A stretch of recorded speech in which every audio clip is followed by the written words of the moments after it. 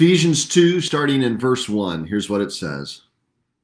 And you were dead in the trespasses and sins in which you once walked, following the course of this world, following the prince of the power of the air, the spirit that is now at work in the sons of disobedience, among whom we all once lived in the passions of our flesh, carrying out the desires of the body and the mind, and were by very nature children of wrath like the rest of mankind. But God, being rich in mercy, because of the great love with which he loved us, even when we were dead in our trespasses, made us alive together with Christ. By grace you have been saved, and raised us up with him, and seated us with him in the heavenly places in Christ Jesus, so that in the coming ages he might show the immeasurable riches of his grace and kindness towards us in Christ Jesus. For by grace, you have been saved through faith, and this is not your own doing. It is the gift of God, not a result of works, so that no one may boast. For we are his workmanship, created in Christ Jesus for good works, which God prepared beforehand that we should walk in them. Good morning, Vicki. Good morning, Penny, Mike. So, Ephesians chapter 2, verses 1 through 3 is really where we're going to focus on today. It talks a lot about being dead.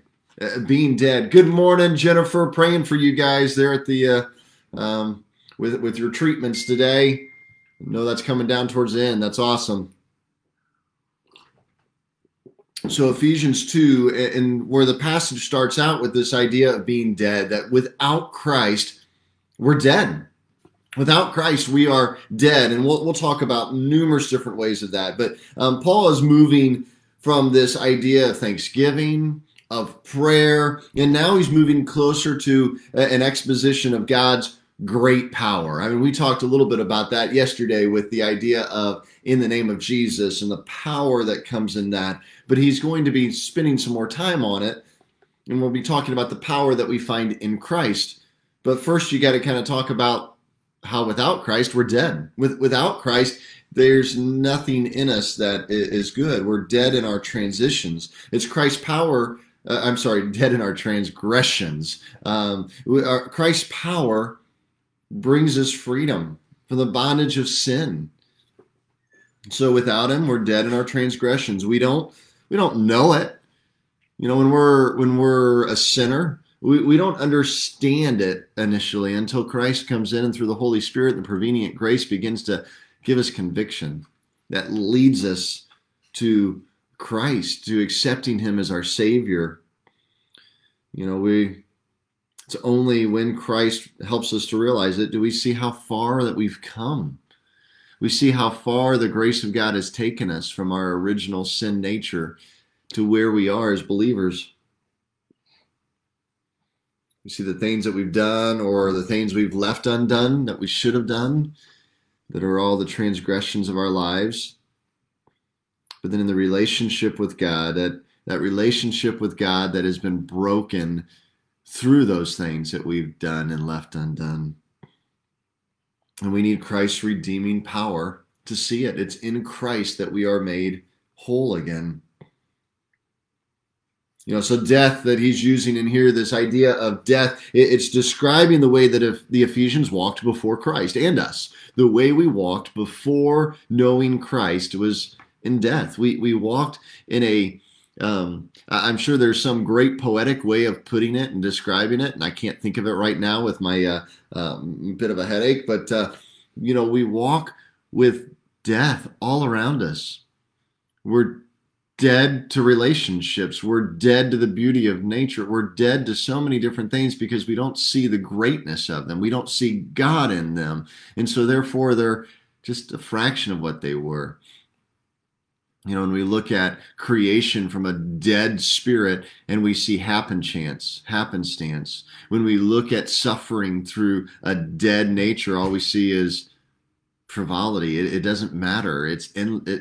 who cares? I mean, there's nothing after this anyways, right?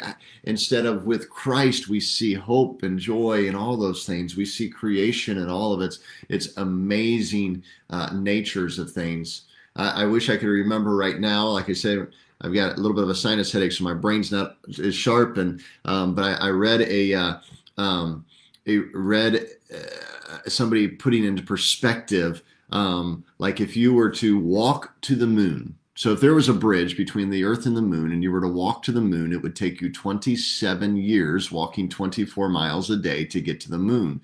But if you were to travel at the speed of light, it would take like 1.3 seconds.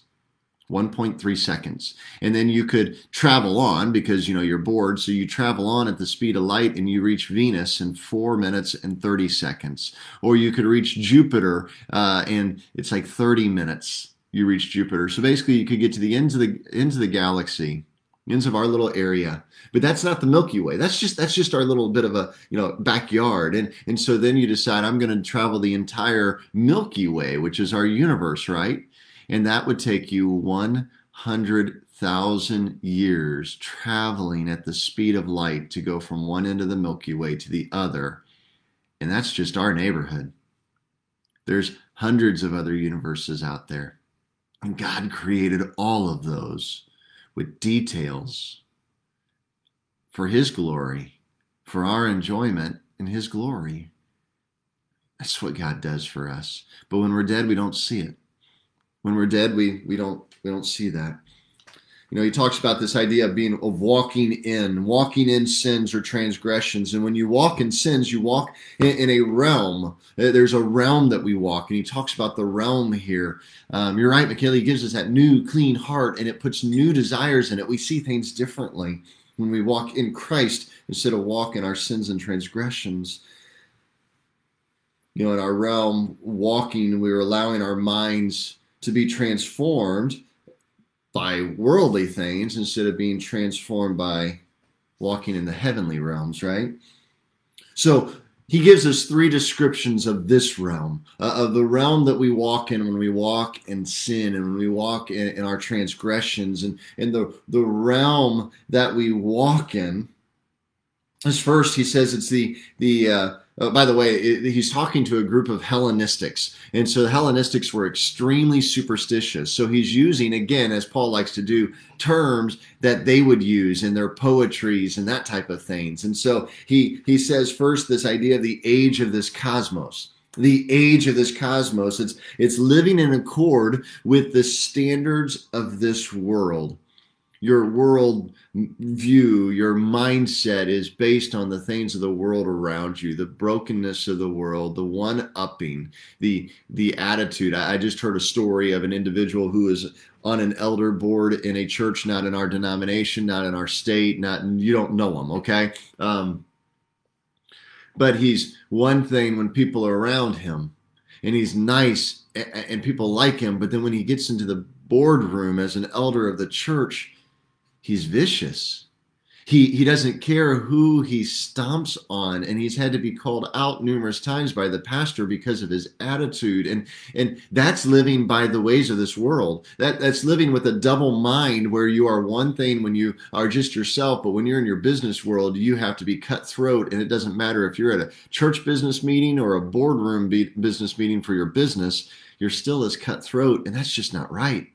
But that's living in the age of this cosmos, allowing your worldview and mindset to be shaped by people around you instead of by Scripture.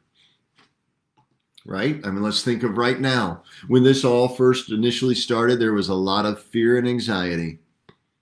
We were shaped by the unknown, the fear, can I say mongering, that happens often in the media, because media is, by very nature, media is sensationalism. Media is trying to have the headline that sells the newspapers or gets you to look at their article in the midst of all the hundreds of other articles. And so they are sensational at times, not always factual, or they take little tiny bits of facts and overwhelm the truth with little white lies, right? To make it sound bigger than what it is. And I'm knocking on all medias. There isn't a good one, okay? This isn't a Fox News over CNN, okay? They may be on different ends of the spectrum politically, but they both fall to sensationalism, okay? They're media. That's what they do. We could go into marketing. I was trained in marketing, and let me tell you about the way you use sensationalism to capture somebody's attention. And, we won't go into that, but this is being ruled by people around you and the beliefs of the media, which are not scientifically proven. They're not from individuals who are at the heart of it. It's just taking one little line and blowing it out of proportion. And yet God says, I have not given you a spirit of fear, but of love and of power and a sound mind. So if all we do in this crisis is focus on fear, and we're not focusing on having love to our neighbors, showing the power of Christ that's above COVID-19, having a sound mind that's not going from one. I have people right now who I have talked to, and again, I won't say they're not from our church. They're not from, don't ask who they are. But I've had people who, they were fearful at first, and now it's a hoax. I don't know how you go from one extreme to the other, except for the fact that you're caught in sensationalism. So be careful. Be careful. Because to me, that sounds like another verse where it talked about our minds just being a part of like the shifting grains. We change with every sea. So be careful. Be careful. Not giving a political view, not saying which side of it I believe on, okay? But we as Christians need to be love, power, sound mind, right? We need to have wisdom, we need to have courage, and we need to be compassionate, all three. So that's the age of this cosmos, the mindset. I mean, we could go into creationism, evolutionism. That's a mindset. It's a worldview. They all have consequences because, let's put it this way, and I've said this before, I think on one of these videos. I grew up a 7-day creationism. I am very much I believe God spoke it, God did it, God created it. And I actually, one time with a professor who is a scientific creationism, which believes in millions and billions of years in between the days of creation. And he goes, it takes more faith than I'm ready to warrant that God created the earth in 7 days. And my response was, it takes more faith than I'm ready to warrant that God did it in 7 days, because he could have done it in 2 seconds or 1. Or 0.1. He's God. He could have gone like that and everything would have been created. Your belief in your worldview has an outcome. You see, and I'm not prideful of this, but let me just explain. When difficulties came his way, this professor was an Eeyore. Everything was doom and gloom. This guy was an Eeyore, like crazy. And it was a Christian university too. But he was an Eeyore because his power of God was a God who accidentally kicked something and it started a process that took millions of years before it happened. Instead of a God who, just by thinking the name of Jesus and being ready, and the words are on your lips, and God is already sending the angels to protect you, to lift you up, because he knew what you were going to pray for. There's a difference in that power, of which end you fall in with the spectrum of God. All beliefs have an outcome. So be careful that your worldviews are grounded in Scripture and not the age of the world that you are in. Because even as believers, we can fall into that. Second one was the rulers of the realms of the air. The rulers of the realms of the air. So, I see I skipped something. I'll come back to that. Be a little bit out of order. But rulers of the realms of the air. It's the forces that operate on the pre-Christian state. It's the devil, and even on the Christian state, they attack us, right? The air is in that Hellenistic thought was basically anything. So get this: anything between the moon and the earth. That is the realm that the devil and the demons and all the satanic stuff. That all is right here because God and the angels are up in heaven trying to force their way through. But the angels control this, or the demons control this area, which is why when somebody is insane, we call them a lunatic, or it's lunacy.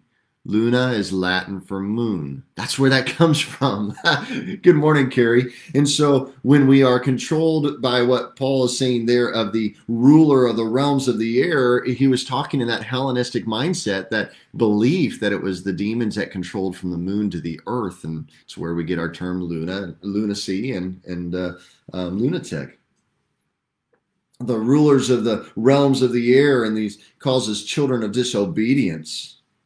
And really you could say there is obedience to disobedience. They're obedient to themselves, but they're not obedient to God, right? They're obedient to their selfish natures. When my kids don't do what I ask them to do, or they talk back all the time, they're being obedient to their selfish desires. Good morning, Pat.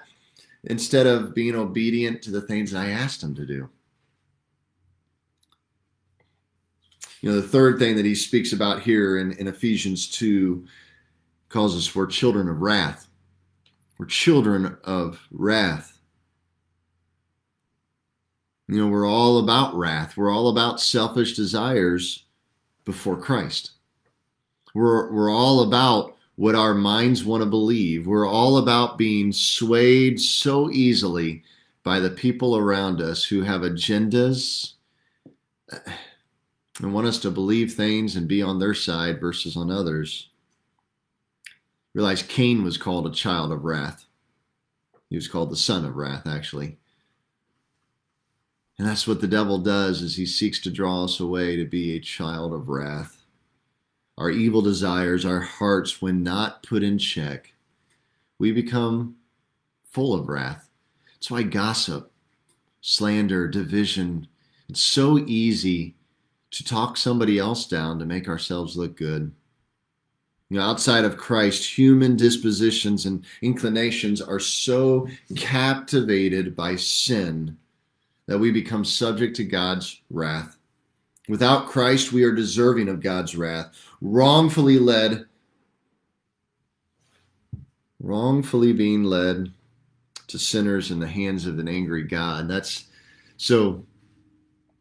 That was a sermon that kind of sparked some of the Great Awakening, but it started more of a hellfire and brimstone Great Awakening. Can I tell you that Jonathan Edwards, nowhere else in any of his other sermons did he act like God was a vengeful, wrathful God. And in fact, he wasn't real proud of that sermon. He actually wrote a couple other sermons that almost contradicted it because he believed so much in God's love. But the wrathful, vengeful God that he preached about in that was something that kind of came out of a bad mood. Doesn't mean that there wasn't power in it, that there wasn't strength in it, because people were saved. But we have to be careful that we don't see God as just a vengeful, wrathful God, because then he's nothing more than Zeus or other mythological gods who sit up on the mountains and they're waiting for us to do something wrong. They're waiting to throw the lightning bolt at us. They're waiting to crash the roof of the church when we step in because, well, we don't belong there. Outside of Christ, death is what we find. Death. So death, he talks about death. Death is a old Anglo-Saxon word. It's been around for a long time, and it basically means separation. Death is separation from something. It's separation from multiple things.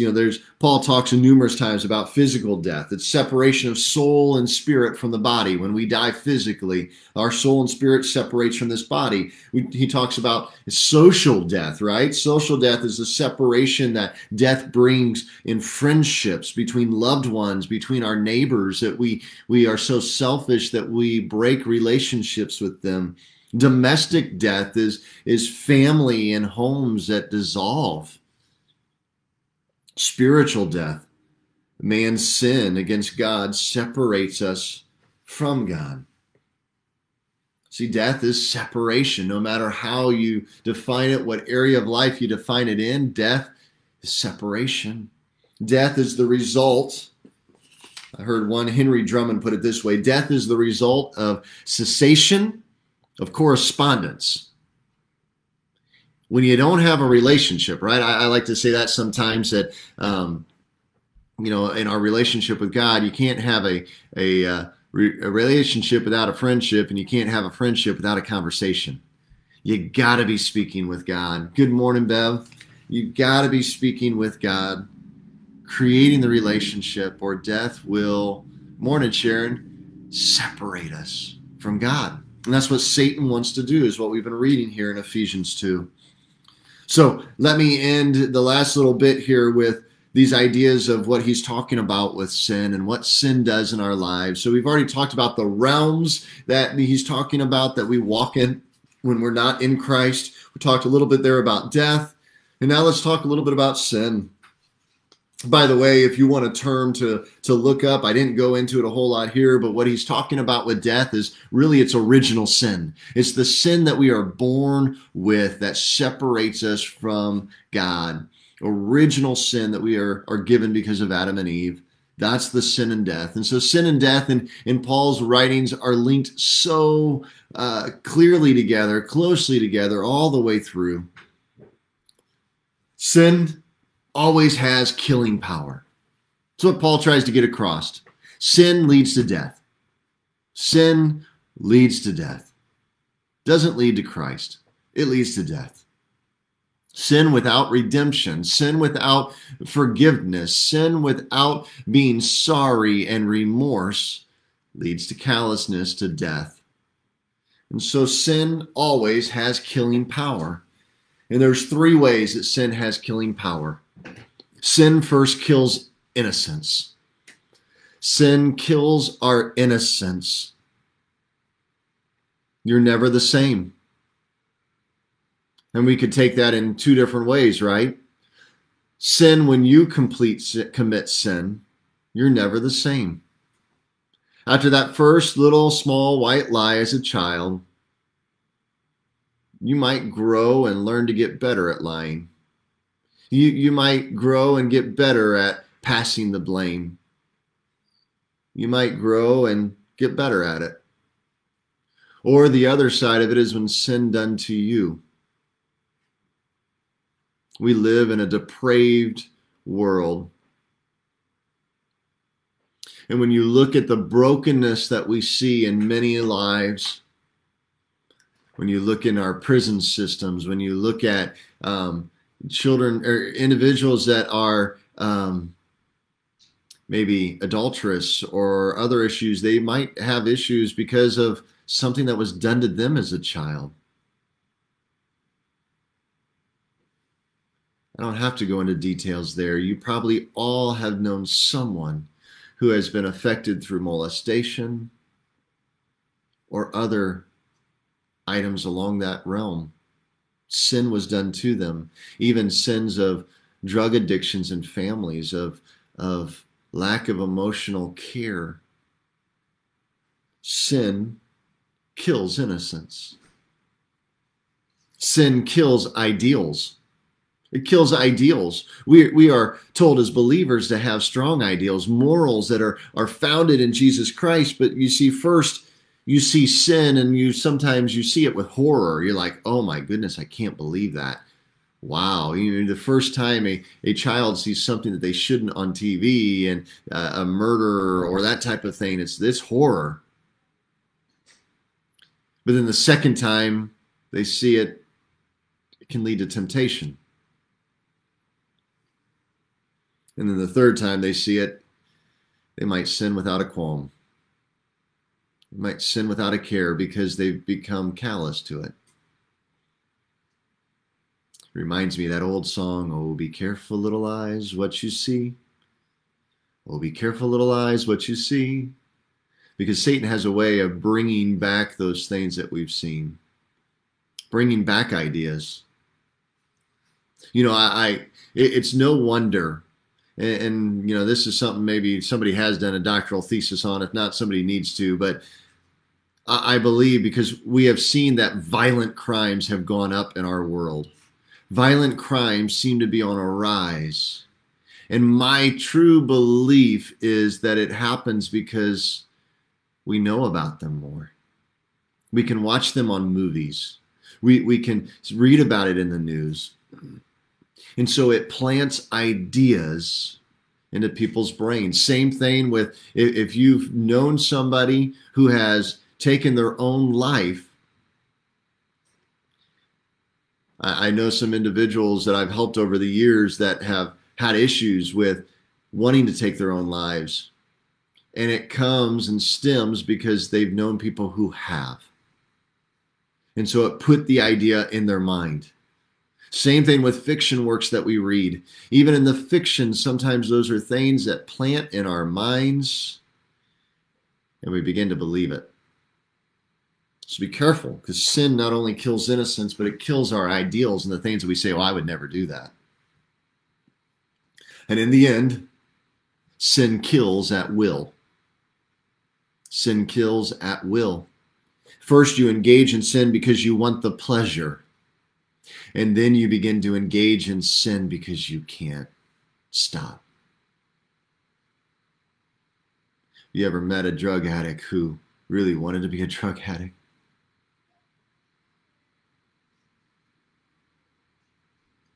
So often they're just trying to fill a hole. Trying to fill a hole in their heart that only Christ can fill. The devil, the name is Diablos. And Diablos, it means to divide. Satan wants to bring separation between individuals and each other, individuals in creation, and individuals in God. He's trying to divide us, to separate us. Satan wants to split us, and God wants to reconcile us, to redeem us. When we follow in the ways of Satan, we cause division. But when we humble ourselves and follow in the ways of God, He brings reconciliation to brokenness. And so that's verse 1 through 3, and there's a lot in there. But it might seem even like a little sorrowful. But let me remind you what verse 4 said. Okay? Verse 4, but God. And that's where we'll go on Monday. We talked about the realms we live in when walking without Christ. We talked about spiritual death and other deaths, and we talked about sin, but God. That's the catalyst. That's the thing that brings us hope and brings us joy in the midst of it all. But God. So this weekend, maybe you need to remind yourself of that when you're down, when you're depressed, but God. When you're overwhelmed by the news, but God. When you're feeling like you can't go on or can't do any more, or you've given it all you can, but God. That's the hope that we live in. So God, we love you, and we just thank you that even in the midst of what sounds like darkness, what sounds like it's death, it's separation, and yet you are there. But God, there is so much weight in those two words, but God. When my kids say something and they use a but, it's fun to say, well, that's a pretty big but. Well, God, you got a pretty big butt. And your butt covers everything. And so, God, I just thank you for that. Those words of but God in Christ. We don't have to worry about death. We can find victory in sin. And we can find life and peace in this realm. We can have a proper worldview when we walk with you. So God, I look forward to what you bring for us this weekend as we experience our churches, our services online. We look forward to meeting again together, at least at Jeff Naz here soon. It's going to be different. It's a new reality. It's not a new normal. We don't know what normal is. It's a new reality, but God is there. But God is still on the throne, but God is teaching us to love our community and our neighbors so much more than we ever have before. But God, give us hope this weekend. Give us your joy and your peace that passes all understanding. In the name of your Son we pray. Amen. Amen. Go in peace.